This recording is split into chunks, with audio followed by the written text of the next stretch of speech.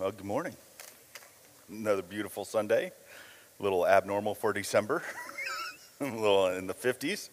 So had some friends over last night and couldn't believe it. I had our windows and doors open. Quite nice, quite nice. But as I mentioned last week's sermon was part one of a two-part sermon. Now, I'm not going to read the entire chapter of John 6, but if you'll turn to John 6, I'm just going to do a quick review because in order to understand what Jesus is saying at this point, we have to understand what's happening before, what's going on now, and why he's saying what he's saying. And we've spent, now I believe it's 6 weeks in this chapter of John. And there's been a lot of different key points taking from it. So let's review those before we get into this. So one, in verse 2, we see that there's a large crowd that is following Jesus. Why? Because he's just left and he's been healing, performing miracles of the sick. Now, what time is it? It's the time of Passover. Now remember what Passover is, right? This is when the Lord comes through and wipes out those in Egypt. And he tells the Jews to perform a sacrifice and to spread the blood on the doorpost, and the angel of death will pass over. And so they're celebrating that for them being the chosen people. That's how they are looking at it. This is the time of celebration that they are the chosen people. And more importantly, it was God that gave the salvation. So as they're sitting here and there's this large crowd, and it's the Passover time, they sit there and go, how are we going to feed all these people? Now, how many people were there? There were 5,000. And there was no food, and they didn't have enough money to buy more food. And so this is the story of the 5 loaves and the 2 fish, and how miraculously Jesus fed out of those 5 loaves and 2 fish the entire crowd of 5,000 plus. Now, we've discussed before that this 5,000 more than likely is 5,000 men, and then there's the families and everything else that are following. So we know there's more, right? And Jesus gives thanks for the food of being able to provide for all these people. And how much did they eat? They ate until they were filled. It wasn't, hey, here's a nibble, pass it on. Here's a nibble, pass it on. They ate till they were filled. Now, how many of us have eaten till we're filled? Thanksgiving, I ate till I was filled. I felt it. I napped afterwards. Okay? But we've all think about that. Think about your Thanksgiving feast and how much you ate. You ate till you were filled. They ate till they were filled. And then there were 12 baskets of leftovers. So from 5 loaves and 2 fish and over 5,000 people being fed till they were filled, all of a sudden there's 12 baskets of food left over. An abundance of food. And what do the people proclaim? They start proclaiming that he is a prophet. Now, right there is a key for us to start understanding that we know after Malachi, there are no more prophets. Jewish law tells there will be no more prophets. And they start proclaiming the prophet, because who are they waiting for? They're waiting for the prophet. They're waiting for the Messiah. They're waiting for the king to return and reclaim his throne. So, with all these people, Jesus retreats to the mountains by himself. He needs some me time. He needs time with his Father. And so he retreats to the mountain, and the disciples, his disciples, those traveling with him, get in a boat and they leave. And they go to the other side of the sea, or other side of the ocean. Jesus, after he spends time with the Father and getting away from these 5,000 people, and he's not leaving because he's tired of them, he begins to know that there's this thing in their heart where they're wanting him to be something he's not meant to be. They're wanting him to take over politically. They're wanting him to take over by force.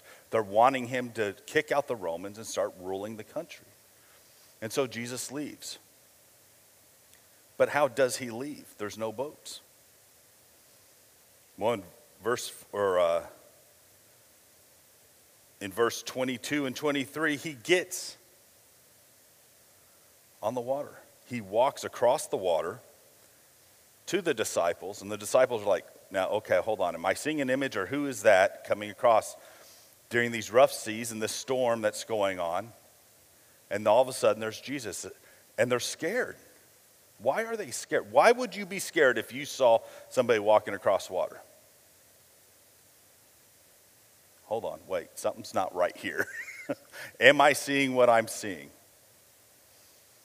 And he's demonstrating authority. The whole reason John documents this is to show Jesus' authority, as he does in John 5. And they begin to realize the true power that God has, that Jesus has, that he has power over creation. And Jesus states, "It is I, don't be afraid." And in an instant, they're back on land.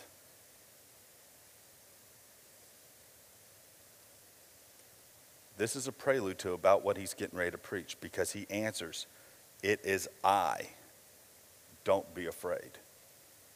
Who is this I he's claiming to be? Crowds then go after Jesus, seeking Jesus. Why are they seeking him? Not because they want to be spiritually fed, as we've heard Pastor Clay sit there and discuss, but to be nourished physically. They're looking for physical nourishment. They're wanting to see these miracles and to be fed. Verse 27, "Do not work for the food that perishes, but for the food that endures to eternal life, which the Son of Man will give you, for on him God the Father has set his seal." And then they ask, "What must we do to be doing these works of God?" Jesus answers, "Believe in him who is he, God, has sent." Verse 29. Then they ask, "Well, what signs do you do?" Now, wait a minute. What signs do you do? What did they just witness? They've witnessed him in John 5, heal the sick. They've just witnessed him feed over 5,000 people with 5 loaves of bread and 2 fish, and collect 12 baskets of leftovers. They have just witnessed the fact of he's in one place at one time and in another place instantly in another time, and going, "How did you get here?" And then they say, "What signs do you do?" "Show me more proof." "I can't believe yet." Jesus answers that the bread, and he talks about the manna, because they start comparing Moses. Well, Moses always gave manna. Now, I want you to think about something here in this, and this came to me as I was reviewing in the back. This crowd is acting like the Israelites in the wilderness.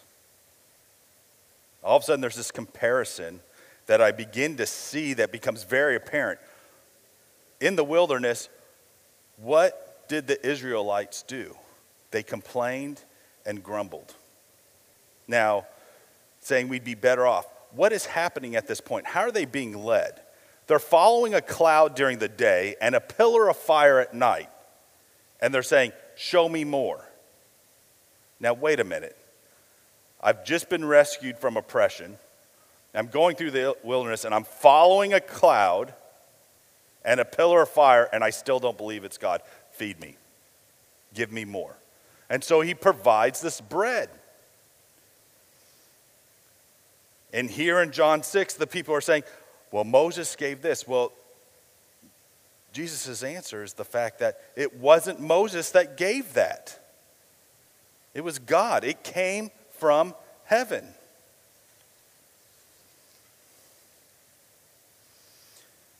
Verses 35 through 40. Jesus said to them, "I am the bread of life. Whoever comes to me shall not hunger, and whoever believes in me shall never thirst. But I said to you that you have seen me and yet do not believe. All that the Father gives will come to me, and whoever comes to me I will never cast out. For I have come down from heaven not to do my own will, but the will of him who sent me. And this is the will of him who sent me, that I should lose nothing of all that he has given me, but raise it up on the last day. For this is the will of my Father. What is God's will?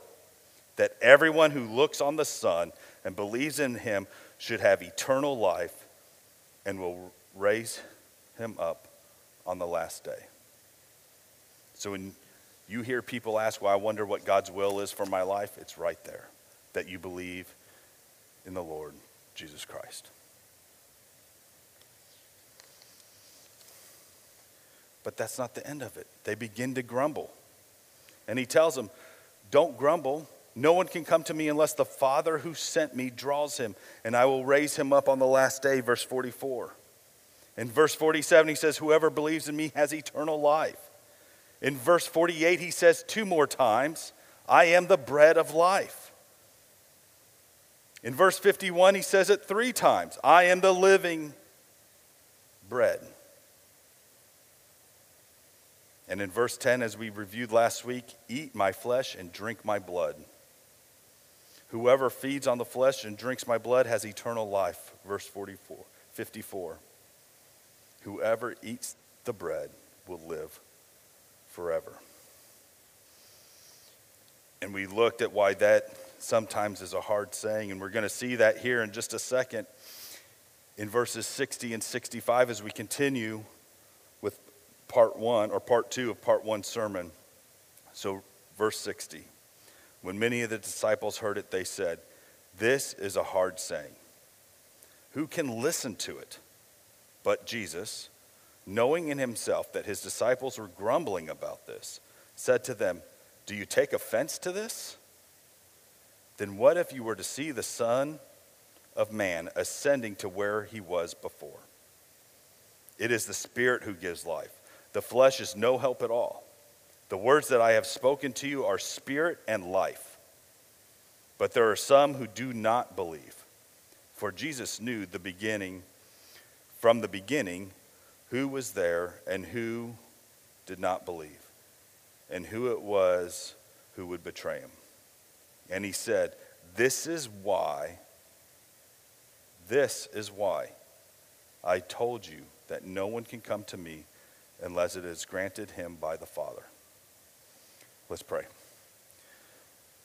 Dear Lord, we just humbly come before you today. As we hear your word, Lord, we ask that it pierces our hearts, that the scales are removed from our eyes, and our hearts are open, Lord, as we prepare to hear this truth, Lord. Let it affect our lives. Give us understanding. Some of these things are hard sayings. Some of these things we sit there and we ask, Lord, I don't understand. I'm getting confused. Lord, we just ask that you grant us this understanding, that you give us comfort, and that the fact that these words are your words, that these words come from the scriptures which you've provided in a way to communicate to us, Lord, are truth, even when they're hard to understand. Lord, we thank you for the precious gift of love that was demonstrated on the cross. Lord, as we get ready to go into these holidays, Lord, we just want to remember why we truly celebrate. We pray that this message we hear today helps us reflect as we sit around with family and friends, the remembrance of the life and gift that you have provided, Lord. Lord, it is through your Son's name we pray. Amen. Well, I want to ask you, what was the purpose of John? Why is John in the scriptures? Why is he writing? Why did he document this? Why is this book of John one of the gospels, one of the 4 gospels in the scriptures?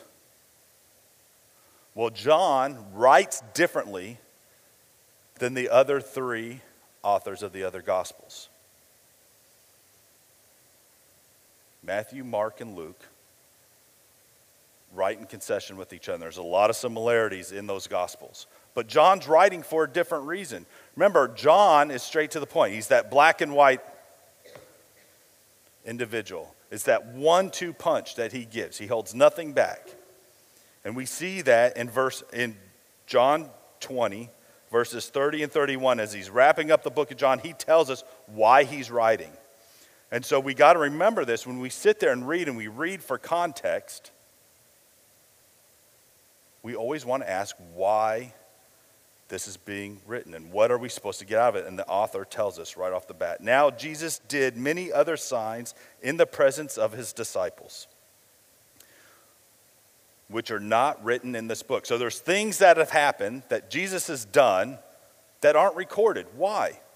Because it's not important to the message or the point that John is making. Some are recorded in other Gospels. Some are recorded in the other books. But John here is saying these things aren't important to why I'm writing this. But these are written so that you may believe that Jesus is the Christ, the Son of God, and that believing you may have life in his name. By providing more miracles, documenting more miracles, is that going to make you a believer? No. You have witnesses witnessing stuff and they still fail to believe. That does not bring belief. And we'll see where that belief comes from here in just a moment. So as we begin to look at the passage of John 6, 60 through 65, which we're here today, let's keep this purpose in the forefront of our minds. This will help us to clearly understand what John is communicating in these verses. So one, he says, this is a hard saying. When many of his disciples heard it, they said, this is a hard saying. Who can listen to it? Why was it so hard? Well, we reviewed last week, right? That one, they find it offensive. Why do they find it offensive? Eat my flesh, drink my blood. Well, because it went against the Levitical law. What did flesh and blood represent? Life, right? Life was in the blood. It was the life force. 2, blood was used for atonement. It was given in the Levitical law for the 4 sacrifices, for the burnt offering, for the peace offering, for the sin offering, for the humility offering. They were to slaughter and spread the blood on the sides of the altar. So when Jesus is saying, drink my blood, they're automatically connecting that to atonement and life. And they're taking offense to that because it was against the law. They were not to drink or eat. 2, some of them are prideful.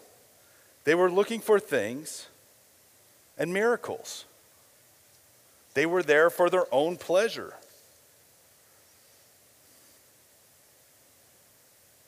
They question because they don't want to let go. They subconsciously know that there's something wrong and something's going on. They have hearts of rebellion. Now, wait a minute. Jesus, what you're saying goes against what I want to happen.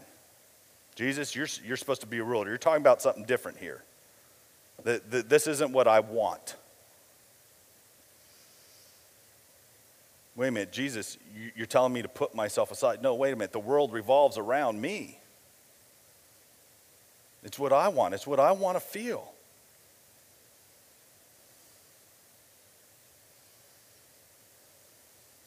He's asking them to let go of their own beliefs.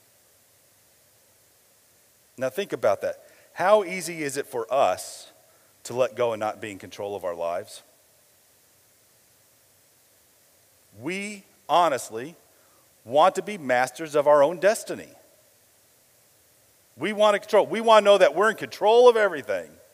How frustrated do we get when things don't go our way?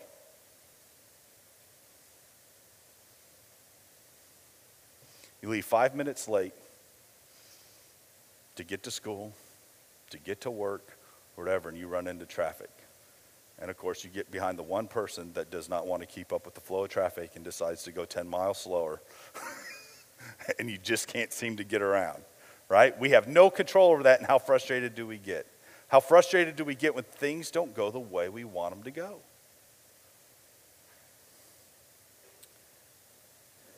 They were intellectual. They were prideful. They knew what the law said. They knew what they were taught. And this is what has been communicated to them. But this is why Jesus came. And we see this in John 1 through 5. That they were beginning to misinterpret the word.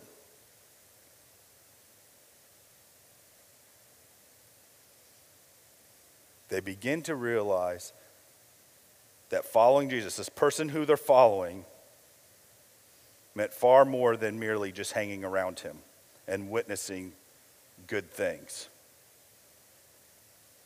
They began to realize it meant a lot more than just the physical benefits. How eager are we to chase things, to chase desires, to want things, to lust after things, until we begin to realize what it's going to cost us or how much effort it's going to take on our part. They begin to realize he's asking a lot more of them than what they're willing to give. And they become scandalized by his teaching. One, he's claiming he comes from heaven. How do we know this? Because they ask him, wait a minute, isn't this the son of Joseph?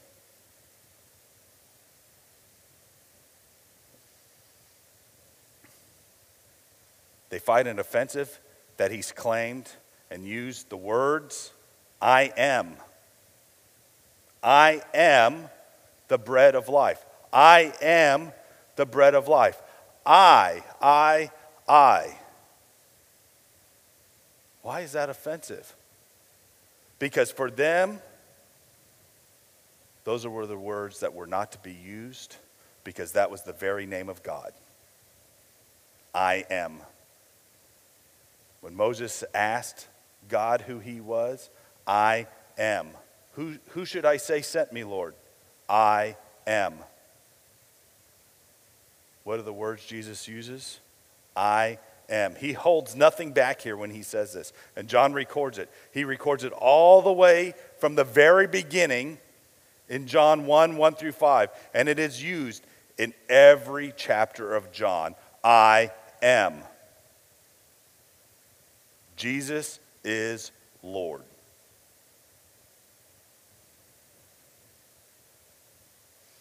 He demands, he is the only answer to man's spiritual need.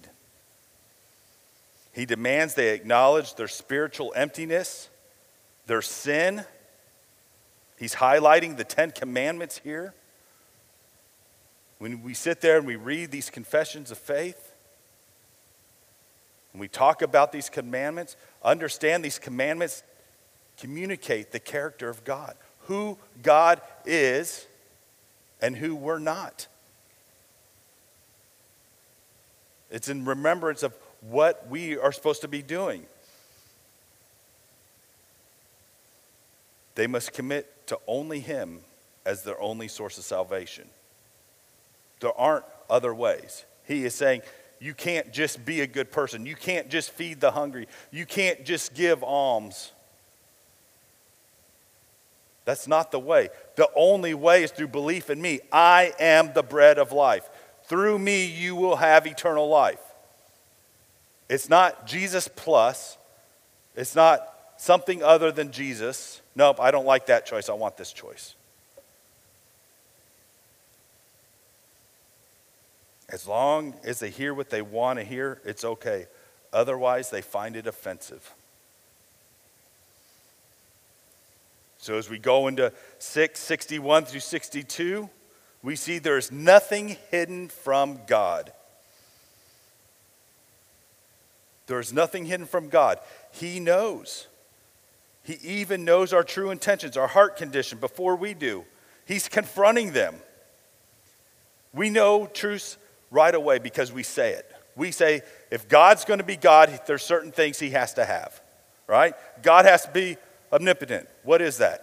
He's all powerful. If he's to be God, he's to be all powerful, right? If I'm going to worship somebody, do I want to worship somebody other than someone that's all powerful? God is omniscient. He's all knowing. He knows everything. And we're going to learn here in just a second, that is a scary thing. God being omniscient should instantly drive us to our knees. Should instantly drop us to our knees in worship. God is omnipresent. He's present everywhere and through all time. These words have to mean something. When we talk about these words that describe who God is, they have to mean something. These are not just words to arbitrarily say because they sound good and big. They are used to describe the immutable traits of God. Big word, immutable. Those are just traits that only God has that he does not share with us. I'd like to think I'm all-knowing sometimes. My wife will tell you otherwise. I know I'm not all-powerful. And as much as I try, I can't be everywhere at once. I think that's something that falls in each of our categories, in each of our laps. Right? But these are just some verses that help describe who God is and that there's nothing hidden from him. Matthew 10:29 through 30, he knows every hair. Jeremiah 1:5, knew him before he was born. Nahum 1, verse 7, God knows every person who has chosen to trust him. Exodus 33:12 and 17, he knows us by name. Jeremiah 17:9 and 10, knows the wickedness of our hearts. John 3, verse 20, knows our hearts and all things. 1 Kings 8:39, knows the hearts of all the children of men.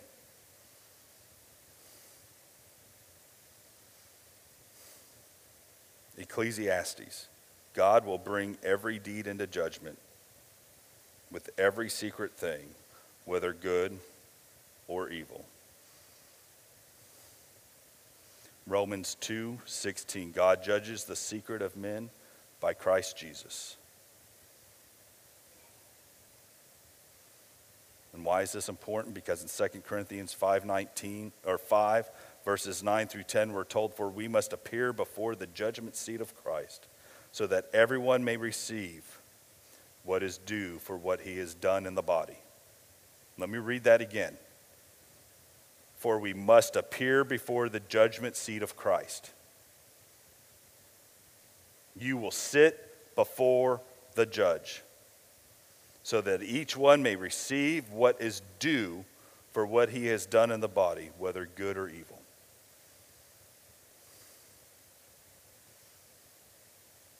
And then he asks, then what? What if you saw me? Would that be proof? What if you saw the Son of Man ascending where he was before into heaven? Would you believe then? Is that what it's going to take? Then what? This question was meant to make them stop and think.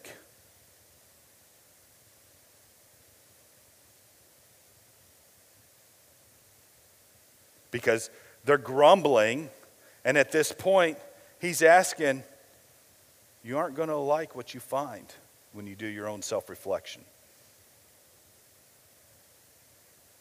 When you got to truly look at your life and see if it falls in line with God, you're going to realize you're not going to like what you see.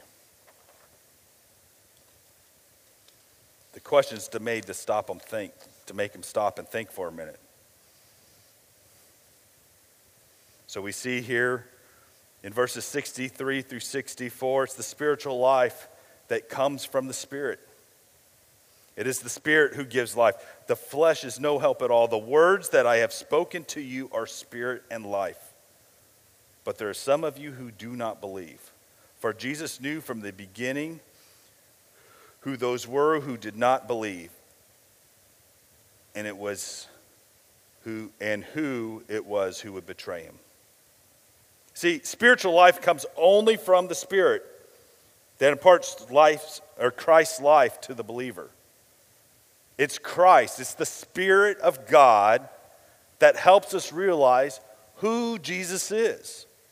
There's nothing we do. I want you to understand that. There's nothing we can do to help us believe that God is real, that Jesus was Lord. It's not our work.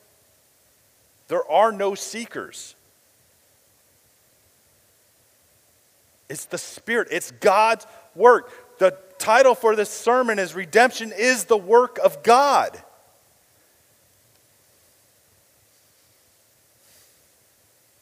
Redemption is the work of God. Galatians 2:20, I have been crucified with Christ. It is no longer I who live, but Christ who lives in me. And the life I now live in the flesh, I live by faith in the Son of God, who loved me and gave himself for me. We are drawn to salvation by God. This means he uses his word and the work of the Spirit to draw us. As we begin to read the Scriptures, God reveals himself more and more to us. We are drawn to him. For those of us that believe and have faith, when you read, that thirst begins to be nourished.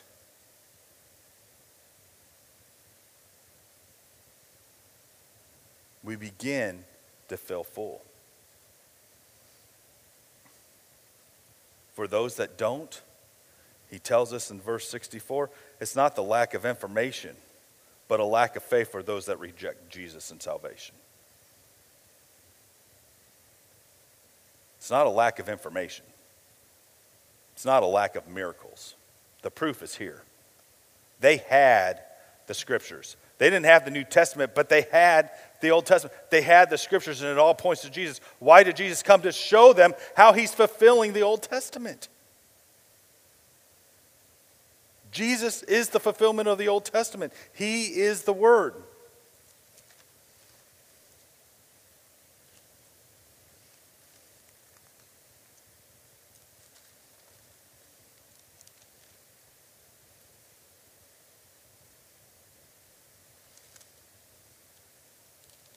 Then Page's big hands.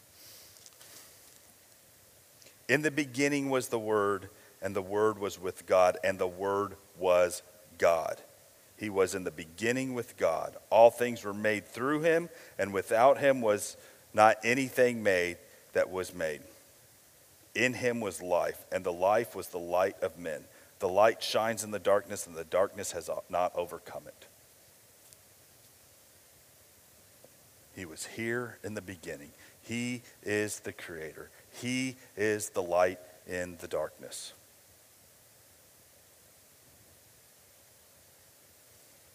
Can't do it on your own. You're not self-reliant. The world does not revolve around you. You're not omniscient. You're not omnipresent. Most importantly, you're not omnipotent. You're not all-powerful. As much as we like to think so, and that we control our own destiny, we know how easily that doesn't happen. So,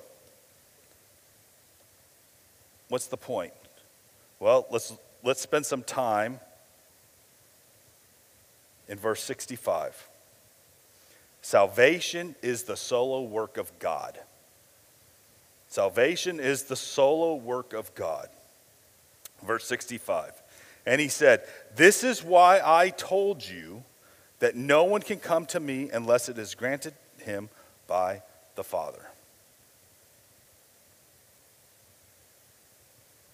It's not you, it's God.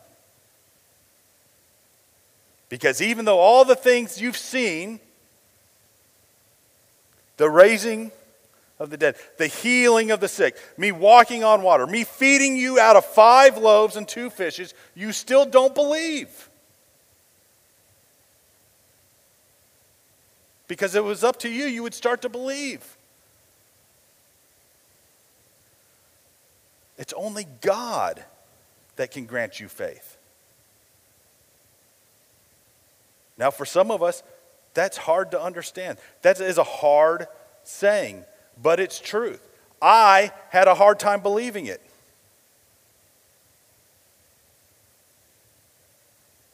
I had a hard time understanding it. I would read it, okay, it says it, but I just don't get it. It was only God that removed the scales. It was only God that revealed who he was. And then it all became apparent. Every verse I started turning to, I began to see the power of God. I began to see that it was God doing the work and not me. It was so clearly communicated. It was right there in every single verse. And he says it here. God is absolutely sovereign in salvation. Let's look at John 3:16 through 17. Famous verse, right? Everybody knows John 3:16. You'll see it on signs, people holding up signs. John 3:16. For God so loved the world that he gave his only son, that whoever believes in him should not perish, but have eternal life. And we think that's the end of it. And we stop. But then we got to look at verse 17. For, right? The whole reason of verse 16 was, for this reason, God did not send his son into the world to condemn the world, but in order that the world might be saved through him. Who's doing the work? It's God. Proverbs 16:9. The heart of man plans his ways, but the Lord establishes his steps. And I can't tell you how many times I've planned my way and God makes me go another way. Ephesians 1:4, we just saw that here shortly when Casey read it. We were chosen before the foundation of the world. Isaiah 54:13 and John 6, which is reiterated in John 6:45. That people should be taught. People don't come to God under the sway and wooing of human reason. They are drawn by God. I can't convince someone when I go out and share the word that God is real. It's not me. If they begin to believe that Christ is the one and only way and Jesus is our Lord and Savior, it is a work of God and not me. When you go out and share the word, it's not you that does the saving. It's God. How do we know this? Well, one, no one seeks God. Everyone is unrighteous. Look at John 6:37. All that the Father has given will come to him. We are slave to sin, Romans 6:6. Therefore, we can't come to God. We think what we think is freedom is actual slavery. All this stuff about I'm free to make my own choices. I have the right to do this. I have the right to do that. Well, guess what? You're living in a fantasy world. You're a slave to sin.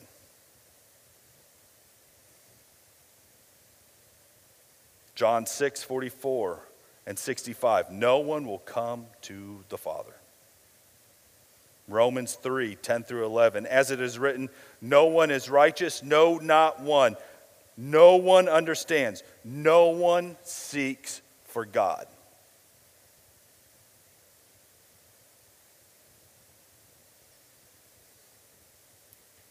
So where does that leave us? If I can't seek God on my own, who's doing the work? Why did I all of a sudden start looking at God? Why did I start desiring the things of God?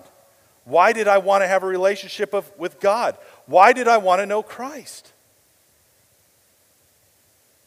Because it was God that did the work in me. It was God that removed the scales. It was God that drew me to him. Why? Because salvation glorifies God.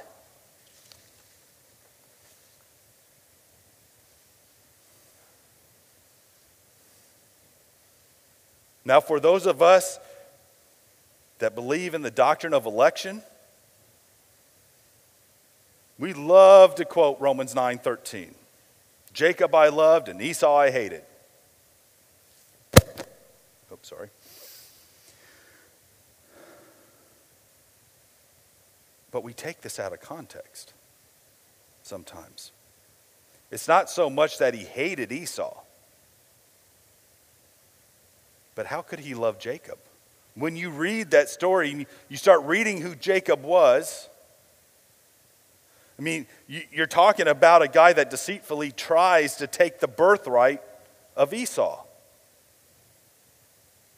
Remember, he goes as far as what? Going to his blind father and putting this fur on his arms and his hands. So when his blind father starts to reach out and feels him, he goes, oh, it's Esau. But you just don't, something's not quite right. So the question isn't, hey, he hated Esau, but how could he love Jacob?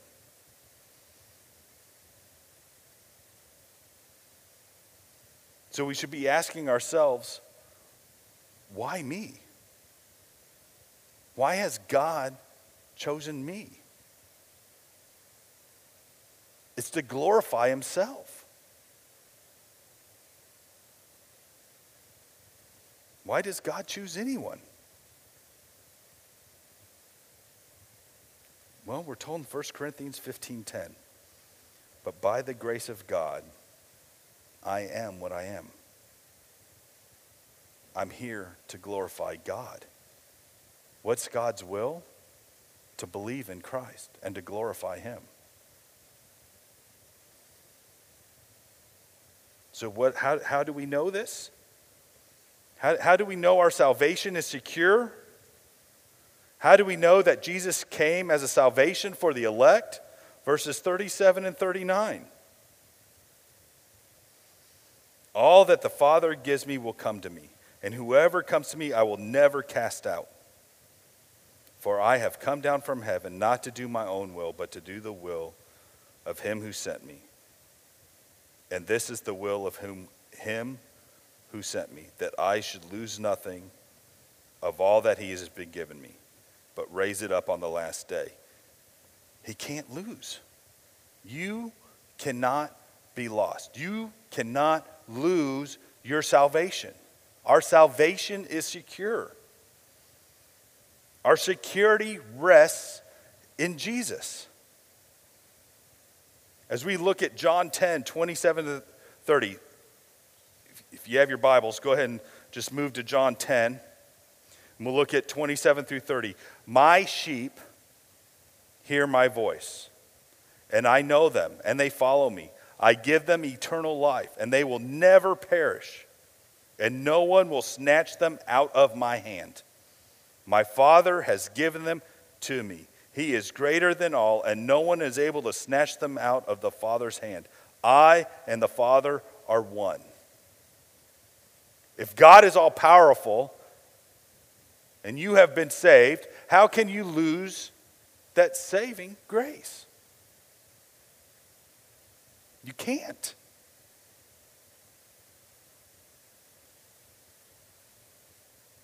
So what's that say when we say someone walked away from the faith?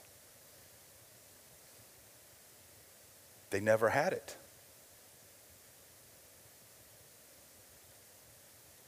It's not that they walked away. It's the fact they weren't saved from the beginning. See, we take it for granted sometimes. as we sit in church that we believe everybody's a believer and everybody's saved. Well, the truth of the matter is, not everybody is.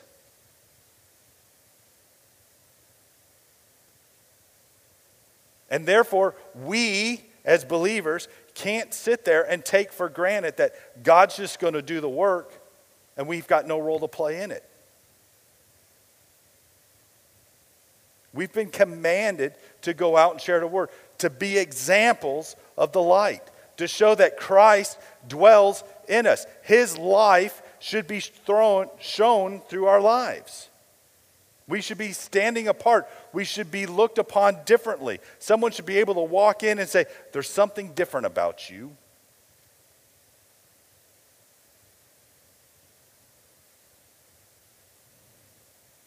How many of us live lives like that? How many of us live lives that are living testimonies to Christ?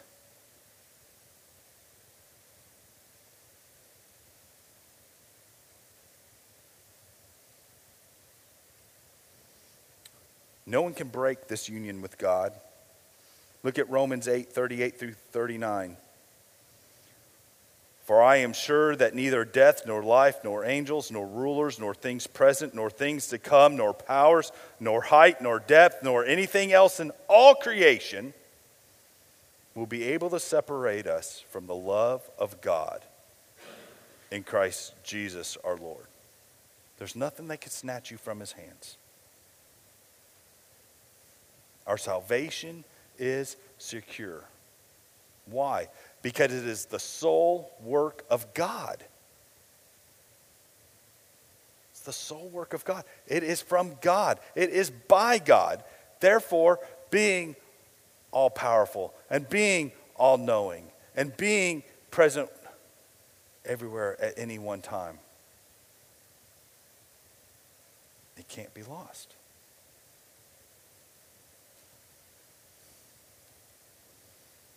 As we pray to conclude,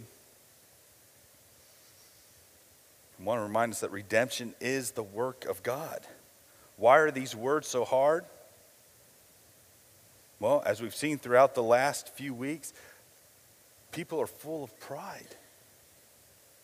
Pride in intellect, pride in self, pride in anything but, right? One of our biggest and hardest things for us to do is to submit. One of the hardest things for us to do is to submit. We want to be in control. No one likes answering to a boss. Our kids don't want to sit there and follow us sometimes, or they want to question what we tell them to do. Mason, don't smile. Okay? That's a hard thing. It happens to all of us. But the people wanted what they wanted, and they wanted what they expected. And what were they were expecting? They were expecting Jesus to be a high, powerful ruler that took over and led them the way they wanted him to lead. They wanted another David. And Jesus is telling them that's not why he's here. He's here for something far greater. Far greater. He's there to give them eternal life. And he begins to explain how the scriptures point that out, because he is the living word. They wanted the physical. They wanted to be satiated without being nourished. They wanted to feel filled without everything else that came with it. So they wanted to go on and continue to eat their Chinese food and continue to be hungry. Yeah, I'm getting some more, but I'm still hungry. Let's eat some more. They were never full. We are only nourished by the grace of God, the grace of redemption, through the act of Jesus, the Christ. Through his birth, through his sinless life, through his death on a cross, and his defeat and power over death in the resurrection, we are able to bask in this redemptive work of the Lord. This is the gift that was given to us. This is the gift of life. This is why we celebrate Christmas. It has nothing to do with us. And we get so caught up in the holidays and everything else that begins to happen, we tend to forget why we're even celebrating. It's not about the lights on the tree. It's not about the lights on the house. It's not about waking up at 4 o'clock Black Friday morning to go grab that present. No. We celebrate Christmas to celebrate Christ, our Lord and Savior, our life giver, our bread of life.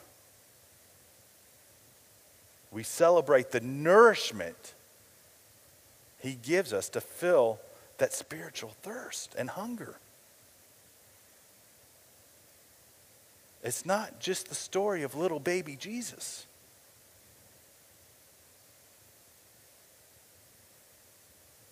There are hard things in the Bible, and we see that here in John 6 because we hear them begin to grumble. And Matthew's going to go into more of what begins to happen next week when he preaches and closes John 6, because it is hard and some struggle.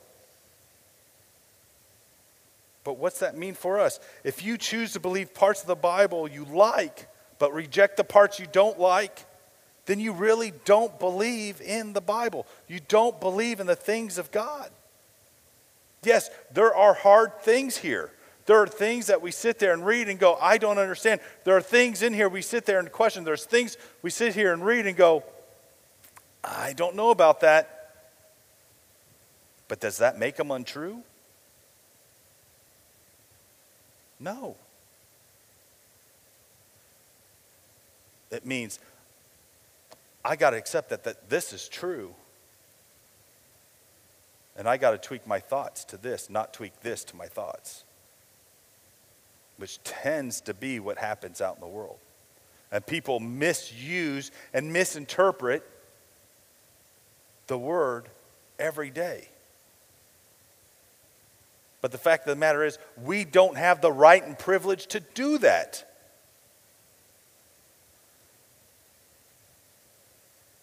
We are to conform and have our minds renewed by the very words of God. And take for the fact that this is truth. And when we read those hard things, when we see those things that we sit there and question and scratch our heads and go, why are we doing that? Sometimes it's that self-look, and we're the ones being prideful. We're the ones taking offense. Why? Because it's pointing out our sinful hearts. It's pointing out our self-reliance. It's pointing out our rebellion against our Creator. So now what? What does all this mean? I've heard the words. I understand the context. We've looked and answered those questions. We know what God's meaning by this, but now what? What's the application? What do I do with this? Well, one, let the doctrine of election encourage you to exalt God. Let the doctrine of election encourage you to exalt God. If your belief, if your chosenness doesn't drive you to praise God, then there's something wrong.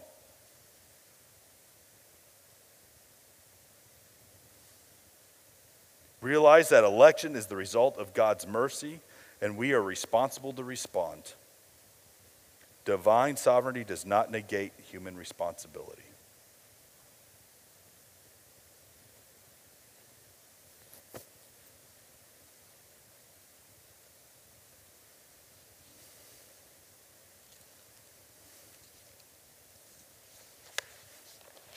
The other thing we should take away from this is that saying we don't need to go out and preach the word, to speak the truth, or to go out and evangelize goes clearly against the command of Scriptures and to misunderstand the work of God. He determines the means. To say that God knows ahead of time of who's going to believe, for us to say that God is the one that chooses believers, doesn't negate your work of going out and sharing the word. You don't know the means or who or the how that will happen in somebody's life. Just because someone doesn't believe today doesn't mean they don't believe tomorrow. Just because someone says they believe today doesn't mean they truly believe. That is not our place. We are not to be catchers but fishers. It is not our duty to guess or determine who the elect are, but to clearly share the gospel and believe ourselves.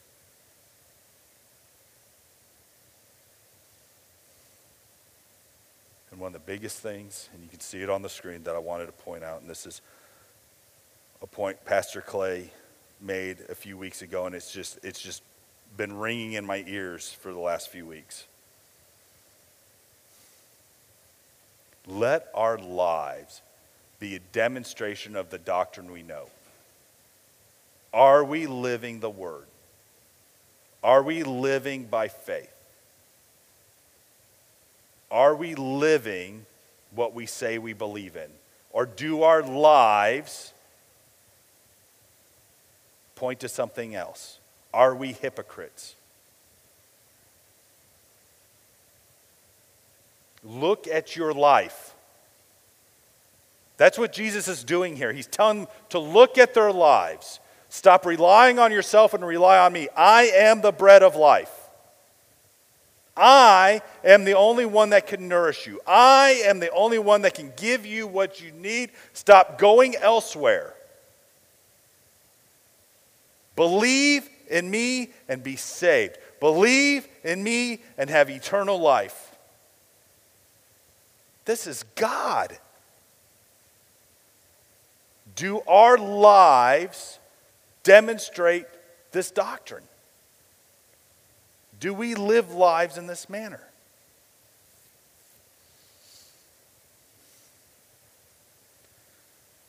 Let's not be casual in our understanding. The irresistible grace of God should drive us to his throne.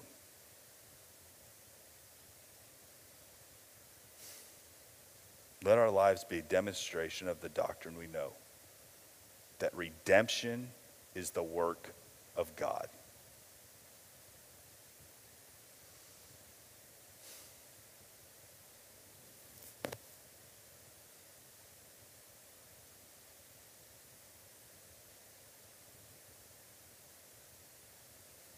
Let's pray.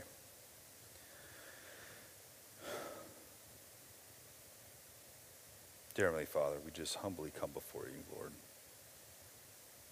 We thank you for the gift of grace that you've shown us, Lord. We thank you for the gift of life.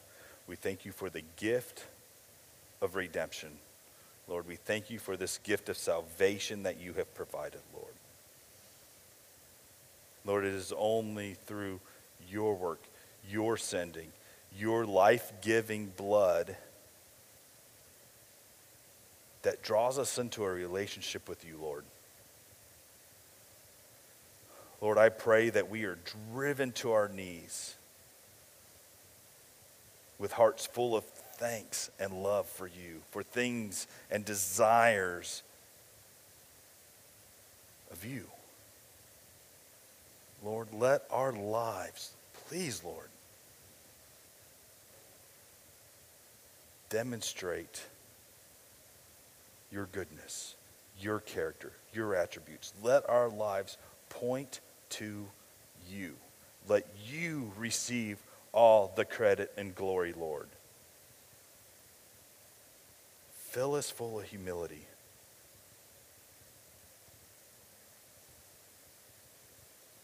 Rip away that self-reliance, Lord, that self-power.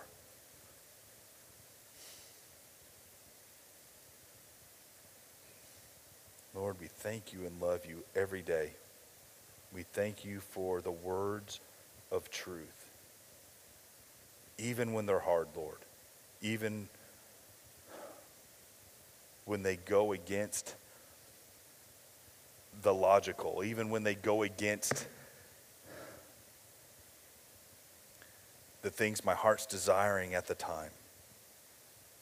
Lord, renew my mind, conform my heart, and just drive me to my knees to worship you. What an honor and privilege it is, Lord, to stand here today and just preach your words. Lord, I pray your words pierce the hearts. And if there's anything that was said out of context, Lord, that it just be stricken from the minds and hearts of those that heard.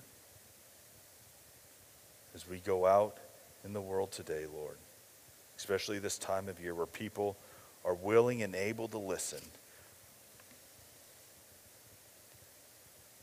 as people begin to say they believe or they agree or we're celebrating for this, Lord, let us seize this moment that you're creating, Lord, to go out and share your word, to share the truth.